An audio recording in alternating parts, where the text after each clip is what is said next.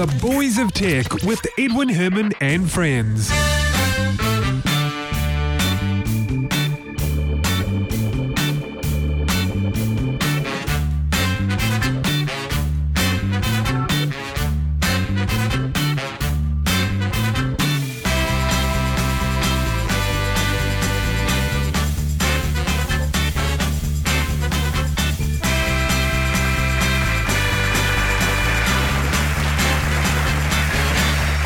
Thank you very much. It is Monday morning. It is time for another episode of The Boys of Tech. This is episode 225 for week commencing Monday, the 12th of August, 2013. My name is Edwin Herman. We're back in the studio this week, and our usual panellist, Brett King, unfortunately won't be joining us this week. But I'll tell you who I do have joining me this week. We have a guest. His name is Sentch, and he's a little bit of an internet celebrity right this minute because his project, which he's been regularly blogging on, has been picked up by the media in recent days. Ivan, welcome to the show. G'day, how's it going? Oh, I'm fantastic. How about yourself? Yeah, all good. So, at the moment, you're working on a rather, well, it looks to be a big project. Can you tell us what this is? This is kind of unique. I think it is anyway. You can probably correct me if I'm wrong on that. There's certainly aspects about it are unique. It's effectively a scratch-built car, which is done by a few people around the world. However, the norm is to make your body from probably CNC cut foam. That was too expensive for me. Another way of doing it is to do it by hand. That's too much effort for me. So I did a bit of research into 3D printing, and it seemed like it was going to be the easiest, cheapest way for me to do it. That's the bit that surprised me, because I would have thought, and perhaps you thought the same thing too before you did your research, I don't know, but I would have thought that 3D printing would have been tenfold more expensive. Yeah, I did too in the beginning. But after a bit of research, I saw that I only needed about 64 kgs of material, and the material is only about $30 a kg. So it's around about just a little bit over $2,000, which wasn't that much really. Yeah, I guess it isn't really, is it? So before we talk more about your project, outside of this project, you work in IT, you're a programmer or developer, right? I manage a small team of programmers, but it's small enough that I can still dabble in it. Cool. What sort of technologies do you work with? Microsoft technologies. We do C#. C#, yep. Okay. Yeah. .NET framework, all that? Yeah. Okay, great. And I understand you have a wife, you have 2 children, is that right? Yeah. 2 little ones, 1 and 3, so they're quite little. Wow, that's lovely. Do they take an interest does the 3-year-old take an interest in the project? Or? Yeah, huge interest. He always wants to be out in the garage helping out, but usually turns into mischief, unfortunately. Yeah, it's always the way with little ones, isn't it? They want to help, in inverted commas, but sometimes it's more of a hindrance, isn't it? Yeah. So I must say, though, you must have a very patient and understanding wife for you to be able to do this project. Yeah, I'm pretty lucky. Although she went through the other project. I've done a 1962 Ferrari 250 GTO. Yeah, no, I saw that actually. So this is not the first scratch-built car you've tackled. Well, it is, and it's the first scratch-built one. The one I'd done previously, I'd classify it more as a kit car. It was basically a body that went onto a donor chassis. Where I see. With this one I'm doing the body myself. Where I bought it, and I'm doing the chassis myself with this one. So it's another step up, basically. So when you were going about at the very beginning, when you had this idea that, I could 3D print the parts, that works out cheaper and presumably easier as well. How did you come up with it's going to be a 1960s Aston Martin?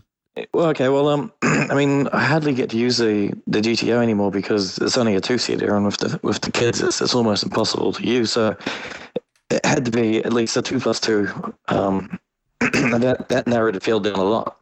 And it was always going to be an old car. I haven't got a lot of interest in modern cars. So that narrowed it down again. And basically, forgetting all that, an old Aston Martin's cool regardless. But that's true. Yeah, but it all with 2 plus 2 and an old Aston Martin, it's just, that's what I'm going to be doing. Have you owned an Aston Martin before? No. Right. So, and I got to ask you this: how did you get the shape? Where did all that come from? Like, can you download data about the shape? There's I bought it a model online from turbosquid.com. They've got about 5 plus of whatever you can think of, anything. This guy's just publishing their 3D models on that. Some are for free, but normally the good ones are about 100 US. Okay, so you can buy these, and these come life-size digitally, is that right? Yeah. I don't know. Well, I guess you can scale them anyway, can't you, right? Yeah, you can scale them, but I don't know if this is a scanned DB4 or if this is just somebody who's done it by hand. It's really hard to tell. The model was really, really clean, so it leads me to believe that the guy had done it by hand, which is amazing. How much do you get to see of it before you lay down your money? Like, to see whether it's a really good model? Oh, well, basically just their renders, and they usually the renders are pretty lifelike. So you can't take any measurements from it, but you sort of get a gut feel on what it looks like, and you're assuming that their ability will match the quality of their renders. Right. So they provide a whole bunch of renders for you to look at, and I guess you do it by eye. If it looks good, then you go ahead and lay down the money and get the digital blueprint, right? Yeah, I mean, the only thing that matters is where the glass is going to go in. But the idea, my plan is just to get the glass soon, and then before I start finishing off the plug. So if it is a little bit wrong, I can just break a bit and alter the model and reprint it, basically. Oh, I see. Yep. I was just looking before on your blog. By the way, we'll put the URL for your blog in our show notes. But I was looking at a close-up of one of the doors, and it looks to me, because I'll be honest with you, I'm very new to 3D printing. I've really not been involved in 3D printing. I haven't even seen a 3D printer. So looking at this door, it looks like it's made up of lots and lots of little parts, sort of all glued together. Is that what it is? Yeah, well, the print envelope of the printer is only 150 millimeters high, wide, and deep. Oh, I see. So, yeah, so what I do is print out about 5 100 by 100 bits at a time with every print. I do it 100 instead of 150 because it's any higher than that, it starts wobbling and falling over, and also you have to print a rail for it to stick to the bed. Otherwise, it peels off and just get failed prints. I see. So yeah, they're quite little bits. So I guess the software can carve up the shape into those bits for you. Is that how it works? No, unfortunately, it's a manual process with me cutting it up, spinning things around, adding depth to it, and is that right? What have you. Yeah. Wow, that's a lot of work, isn't it? It is, and I foolishly started it before I got my printer. Spent about 3 months carving up the bonnet. Then the printer arrived and it was useless. I'd done it wrong, so I had to do it again. Oh, no. But often, I don't know about you, but often I find when you go down that path of trying something, you're preparing for something, you do a whole bunch of work only to find that you need to redo it. Often you get some lessons learned from that, don't you? And the second time it's better, isn't it? Yeah. Yeah, it's a huge learning curve. I mean, I'm not in the industry of 3D modeling, but I've always used CAD since I was at college.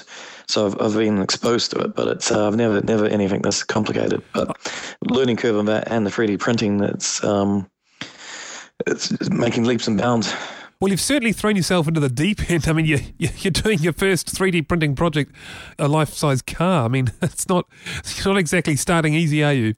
No, and there's lots of boundaries I'm pushing here. I've never done a chassis before. All sorts. I mean, it's just a massive project.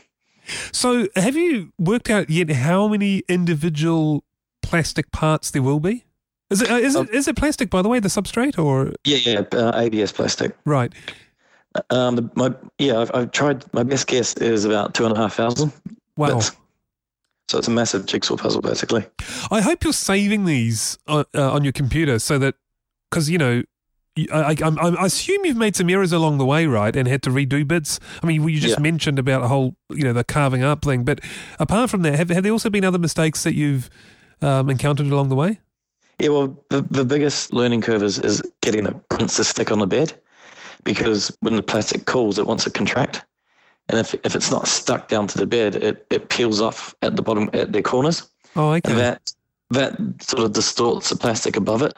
And then all those little distortions, when you're putting hundreds of these together, all has a cumulative effect and produces about 5 to 10 mils of gaps if you're not careful. Oh, okay. So what's ABS plastic like? Can you sort of heat it to soften it a bit to fill those gaps, or do you just have to reprint? Oh, no, just at the end of it, I need to bog over the whole thing and sand it back anyway. Oh, okay. Right. Several times.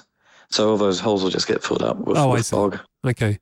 So is this car going to be drivable for real? Are you going to have, obviously not everything will be plastic. You talked about putting an engine in, so I presume you're for real in terms of going to be able to drive this thing? Yeah, but remember what I'm printing is just a plug. So once that gets finished off, I'll take a mold, fiberglass mold, and we cast the fiberglass body, and that'll be the car body. I see. So the 3D printing you're doing is in place of a mold. It's not the actual body itself. Yeah, no, the plastic's far too weak for it to be used on the road. Okay, I was wondering about that, because I was thinking, well, if you're going to do that, you're going to have a lot of bracing, a lot of steel bracing in there somewhere. I don't think you could get that legal in New Zealand. Right, okay, I see. And I understand also, according to your blog, you've had a few setbacks with the printer. It's malfunctioned 2 or 3 times? Yeah, I mean, it's been running day and night constantly, day after day since 25th of December. So it's really, I'm surprised how reliable it's been. You got to understand that the hot end, which is putting out the plastic, is moving constantly while it's printing. So those wires that connect it to the circuit board are in constant movement. So eventually they're going to fail. There's nothing you can do about that. So I've had to replace the wires a couple of times. The biggest fail, which happened recently, which wasn't a fail of the printer, it was just the hot end got clogged up, because it's only got a 0.3 millimeter hole, which pushes the plastic out for a tiny little speck of dust will block it. So it could have been something in the printer material that blocked it up. But while I was trying to unblock it, I broke it further, so I had to send away for some more bits. Oh, no. Didn't you also have to, you needed a part, and didn't you end up printing that part you needed? Yeah. That's ironic. That's one of the great things about the 3D printers is to a limited degree being able to print replacement parts. Yeah, that's great. So one of the I think the X-axis pulley bracket was being eaten away after constant movement. So I decided, it's getting a bit dodgy. I'll print out a replacement one, plugged it in, and yeah. That's awesome. That is really cool. I just love that. My printer's broken. Well, hang on. I can print it. It can still print bits. So let me print the replacement bit it needs. Love it. Yeah, well, there's a lot of research out there trying to get a complete self-replicating printer. Yeah, now they were also talking on a related note, they were also talking about trying to do self-replicating robots as well, weren't they? Which is kind of the same thing, similar thing. Yeah, well they've already got machines that 3D print circuit boards. They've got machines that can print metal, but they're completely different machines. So getting one that can do it all, it's not beyond our technical capabilities, but it's a few years away, I should imagine. So I understand there's been quite a bit of media interest in your project, hasn't there? Especially lately. Yeah. I gave up counting about 60 articles. Yeah, actually, I remember seeing, I think it might have been on your blog, a list of just, in the media where it's been mentioned, or where we've been interviewed, or where the story's been done on it. The list goes on. And that's not the whole list from what you just said now, isn't it? Yeah, I haven't looked at it for this last week, so I don't know what new ones have popped up. I had editors coming through daily asking to do an article, and they're all over the world as well. Must be very humbling. Yeah, it's pretty interesting. I suspect it's mostly about the 3D printing. The thing, I must admit, I saw the story last week, and we almost did the story on the show. And I didn't realise at all for quite a while that, and I haven't actually mentioned this yet, by the way, which I should have at the start, you're in Auckland, New Zealand, right? Yeah.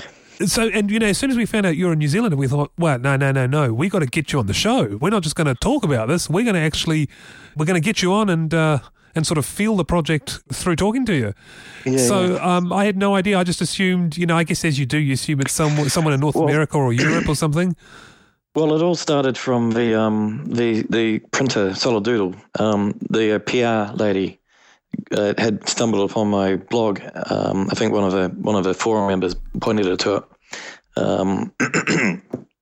and she said, "Oh, I'll get some information if you want, and I'll run an article on our site." And then a bit later, she said, they said it's a bit too editorial for our site, but I'll pass it on to my media contacts, Gizmag and things like that." Mm-hmm. So about 15 of them ran an article, and that produced a second wave of articles in like most of the Australian newspapers and other newspapers around the world. And then all the local guys, all the New Zealand people, saw the story from the Australian article, it's the Australian paper, and then they ran all their articles in a third wave of media attention. Oh, okay. So you can kind of feel the waves geographically, but of course not starting with New Zealand, which was the interesting thing, wasn't it? Yeah. Because it's not the first time I've seen this before as well, where there's a story of interest in a particular country, typically the ones we cover in interviews, it's the New Zealand stories, but they get picked up by overseas media first, and then when the New Zealand media sees how the interest in it, then they jump on board as the second or third wave, it's not the first time I've seen that. It's very strange. But look, as I say, I must admit, when we first read this, we looked through and we thought, this is really cool. But we had no idea you were a Kiwi until we read further. And then we decided, right, no, we got to get you on the show. And hence why you're here now. By the way, has Aston Martin, the car company, have they said anything? Have they been in touch? No. It's it's all right doing this sort of stuff yourself, as long as you don't sell the model or try to sell the shells. But in saying that, there are places around the world where Aston Martin hasn't done anything about it. Like there's a place in England that sells a DB4 Zagato replica and a DBR1, and there's a place in the States that sell a DB9 kit car. They don't seem to have closed them down, but so they're not licensed, obviously. No. But when you're doing this for yourself, you're not. There's no money involved. Basically, it's all right. So, what about what do you call that? The file you buy for a 3D printer? Is it the blueprint or the 3D model? The 3D model, right? Mm. So the 3D model is that you purchase, for example, is that the companies that sell those? Can they sell those, or is that also sort of just do they turn a blind eye to that as well? Oh, I'm not sure. There's 3D models of everything, so it's hard to tell. Like you look at games and stuff, and yes, they can't just put out a car in a game without getting permission. But once again, this is that sort of big business games, whereas this is just some guy who's made a model and he's put it up on the site, and he might get a few downloads. Right. Okay. Yeah. So I guess people just take it upon themselves, and if they hear nothing, they just keep going, right? Yeah, also it's kind of close to making a painting or taking or have you making a picture of a DB4. At that point, it's kind of art, so it's hard to. Well, that's a good point, actually. Yeah, where do you draw the line? Obviously, I think you'd probably agree that if you sold die-cast models like toy cars, for example, that's a no-brainer. Sure, you need a license for that. If you're painting a car, that's also a no-brainer. On the other end of the spectrum, no, of course not. It's just a painting. 3D models, kind of where do they fit on the spectrum, and where does the line get drawn? That's a very, very interesting question. That's obviously a question we need an IP lawyer to answer. But oh, well, look, Ivan, I've got to say, this is absolutely fascinating. Your project is, I've just been reading through your blog, as I say. It is absolutely fascinating, and I wish you all the very best. Great, thanks for that. Yeah, thank you very much for taking the time to talk to us, and especially given I understand you've just sold your house as well, so now you're on the home stretch. You've got to move, don't you? Is that right? Yeah, unfortunately, we've bought land. We've bought 3 acres out in Derry Flat, but the title doesn't come through until March, and then because of the size of the house we're building, it's another 6 months to build. So we're looking at about a year away before we can actually move into our house again. And you've So it's already quite a stretch. And so you've sold the one you're in though, right? Yeah. So you've got to move out of that and find somewhere temporary until you can move into the one you're building. Is that right? Yeah, living with in-laws for a year. Is that what it's going to be? Is it? Yeah. What do they think? What do you think they think about this project? Oh, they're all supportive and oh, good. Yeah. Good. Excellent. Well, look, once again, thank you very much, especially at this busy time in your life, for taking the time to talk to us. Yeah, no worries. Thanks for having me on. You're most welcome. Wish you all the best, and we'll put the link to your blog in our show notes so our listeners can click on that and read through. Right then, on to other stories. And by the way, Brett is now available. We've just, during the story we just did, managed to get hold of Brett over Skype. And so, look, welcome on board, Brett. Howdy. So, look, Brett, you're going to join us for the rest of the show. Let's talk about the Chrome story. A security researcher has found, and this is quite a simple one too, but nevertheless an important one. A researcher has found a security lapse in Google Chrome, and all it involves doing is simply typing a particular sort of a URL, if you like. I can tell you what it is. It's chrome://settings/passwords. Now, when you do that, it apparently brings up a list of users' login details, and there's a little button that says show. If you click show, it's going to reveal the hidden passwords that it's saved, and it'll display those in plain text. Indeed. So if you use Google to do your internet banking and you let Google remember what your username and password are, then if somebody else happens to sit down at your computer and fires up Google, they can see what your password is. Now, admittedly, it does require, as you said, Brett, someone to have physical access to your machine. Indeed. But think of the number of places where people can easily get physical access to your computer. And I will give you the number one place for that. And that is something has gone wrong with your computer. What do? If you are a general everyday user, you've probably either called up a company to send a tech, a computer people over to fix your computer, or you have sent your computer to the place to be serviced. Once they've got it, they've got all your details. Now, to be fair, most computer places are reputable. There's honest people working there. Indeed. But, as you say, it's not a risk you want to unnecessarily expose yourself to, is it? Precisely. And if you're using it at work, there are lots of people who get access to your office, even if you think you've locked your office. Security, the cleaners. Yeah, that's right. And as you say, other people with keys. Yeah, that's right. And, we know that occasionally it is a very, very small minority, but unfortunately it does happen that those people take advantage of those situations. And so as a user, you really don't want to expose yourself to those risks unnecessarily. Now, Brett, I should mention, the thing is, right now people might be thinking, but hang on a sec, what's the big deal? If it remembers your passwords, surely it's okay for it to show them to you in case you've forgotten them. Well, the point here is that it doesn't require authentication. Now, when you look at a keychain, like the macOS 10 keychain or other keychain type software packages, they'll always require, if they're designed well, they'll require you to authenticate at the moment when you say, okay, I want to see that password. Indeed. This is the difference. You have a master password that allows you to get access to the other password details.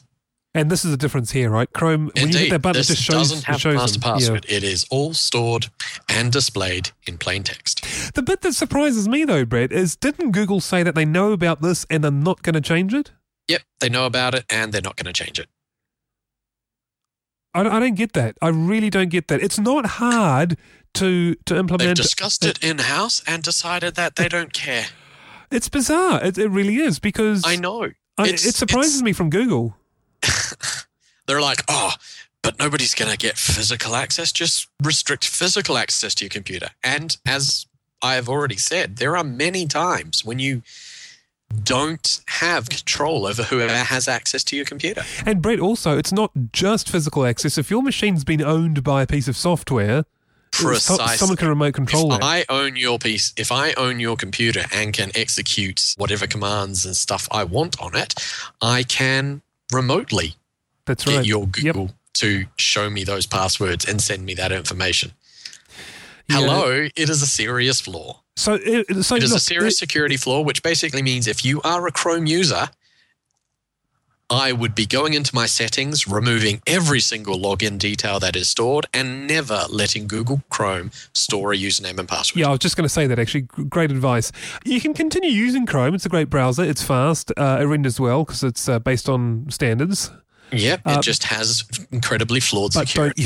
That's right. Just don't use it to store your passwords. Absolutely. Yep. All right. That is a serious flaw. I cannot believe that they are not going to put in a fix for that. Put in a master password or something to obfuscate those login credentials which Google stores.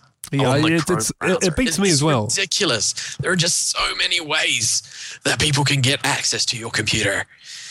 And this means that once they've got access to your computer, they are even more easily able to get access to other things from your computer because of this insecurity. Yeah, look, as I said before, Google's reaction really does surprise me. Now, by the way, the guy who found this is a Kiwi, by the way, and his name is Elliot Kimber. Excellent. Good work, Elliot. Good to see Kiwis up there. It's good to see it actually being out in the open and being newsworthy so that people know that while Google Chrome might be a pretty damn good browser, security-wise, it's pants. That's right. Yeah, absolutely.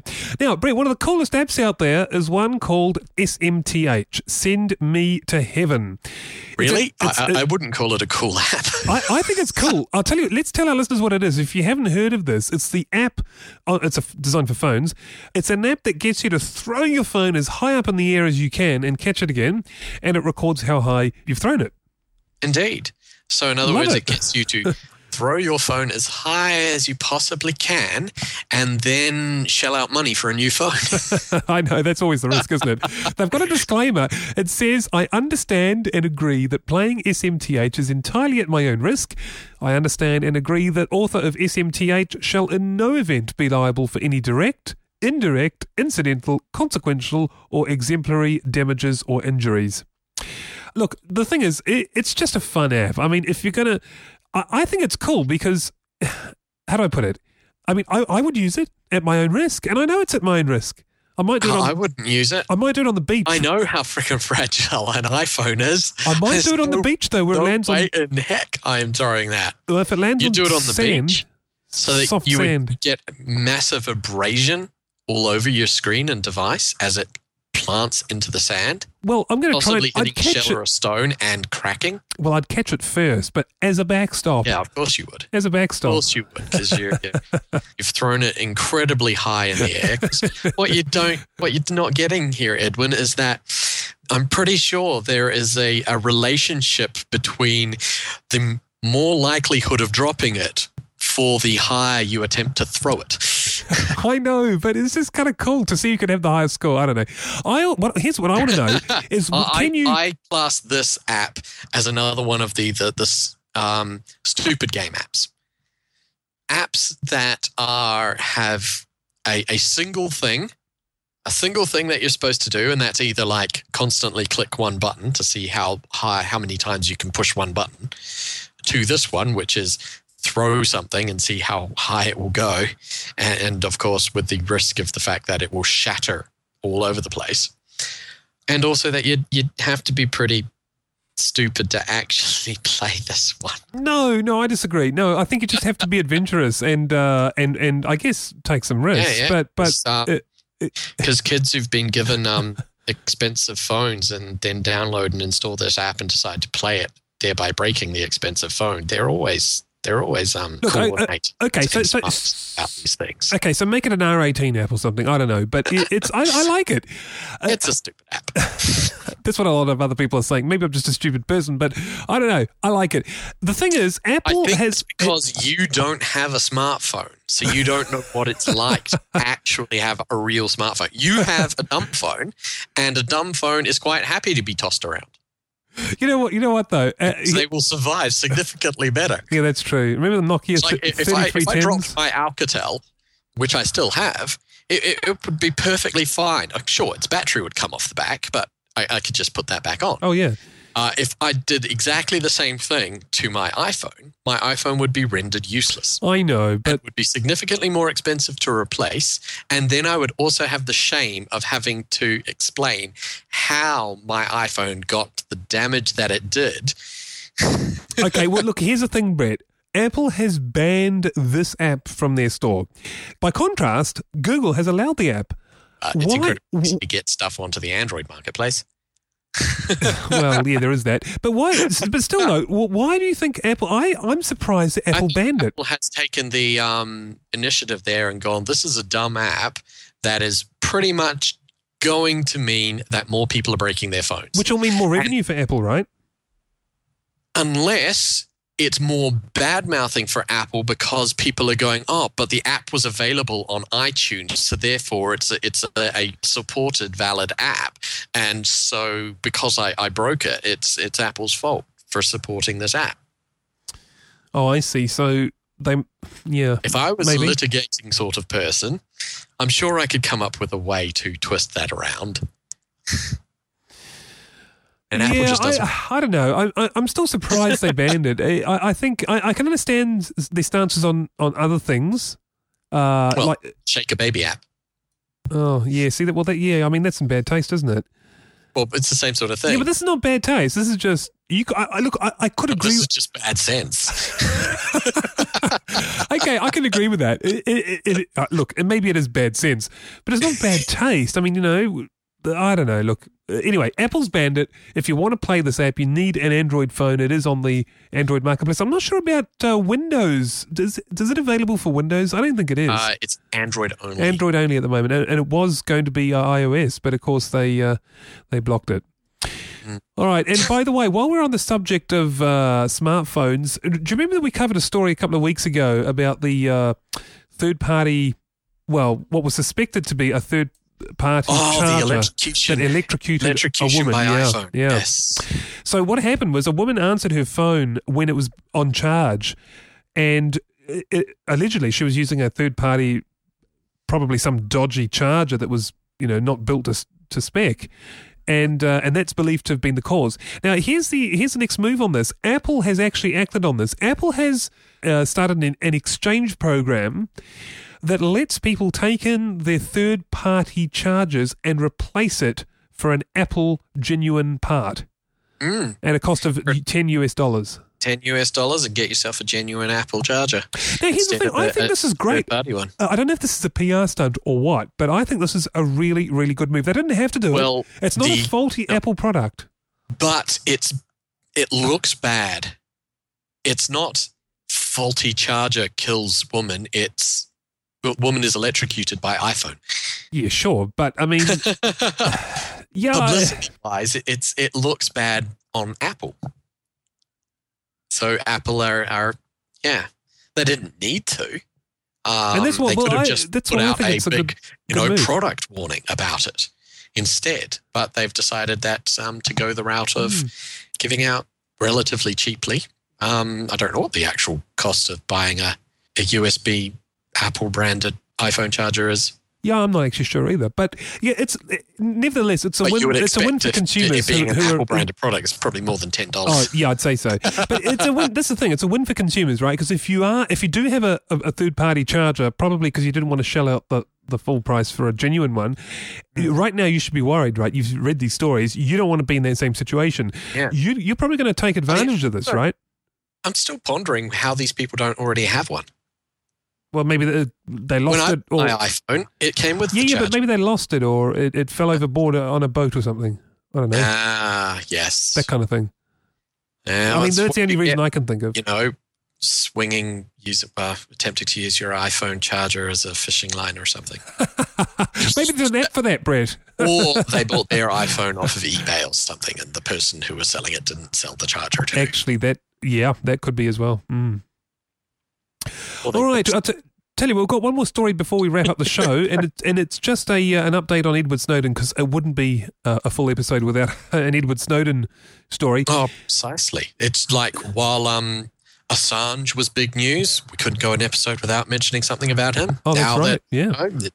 He's stuck in an embassy. We've got Edward, who's the big news. Yeah, that's right. And so we can't not mention a Snowden story if there is something new on Snowden. That's right. So let's do it. And the story this time, it's not a very big one, but it's kind of interesting. There's a social networking site with 100 million users. It's called VKontakte, very popular in Eastern Europe. Mm-hmm.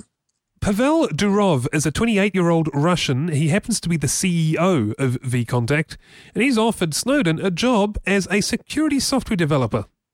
That's it. That's all I have. Wow. That'd be cool. At least he's got a job while he's in Russia. Yeah, but that's the main thing, isn't it? That's kind of where the story's going. It's like, well, now there's an employment opportunity, so Edward Snowden can support himself if he takes up the job. Mm. He hasn't actually said whether he's going to take up the offer or not, but... Pretty much he's key. Now that he's been granted temporary asylum, he's probably got a whole list of conditions that he has to stick to keep his asylum. Yeah, that's probably to keep his mouth shut. One of those is low. probably not being massively in the public. Yeah. I'd say so. Yep. All right. Anyway, Brett, that was it. That's all I had. Was there anything you wanted to bring to the table this week? No. All right. Well, I'll tell you what. We'll wrap. Significantly cool. Yeah, no, I think that was pretty much it. So I'll tell you what, let's wrap it up there. That was episode 225. Brett, I want to thank you very, very much for co-hosting 4 out of the 5 stories we covered this week. Not a problem, Ed. I just had to check whether it really was 4 out of 5 or 5 out of 6. I couldn't remember how many stories we had. 4 out of 5. It was 4 out of 5, absolutely. So, Brett, look, thanks once again. Always a pleasure, Ed. And we'll do it again next week. Till then, thank you very much for listening. Take care, everyone. Goodbye. Bye-bye.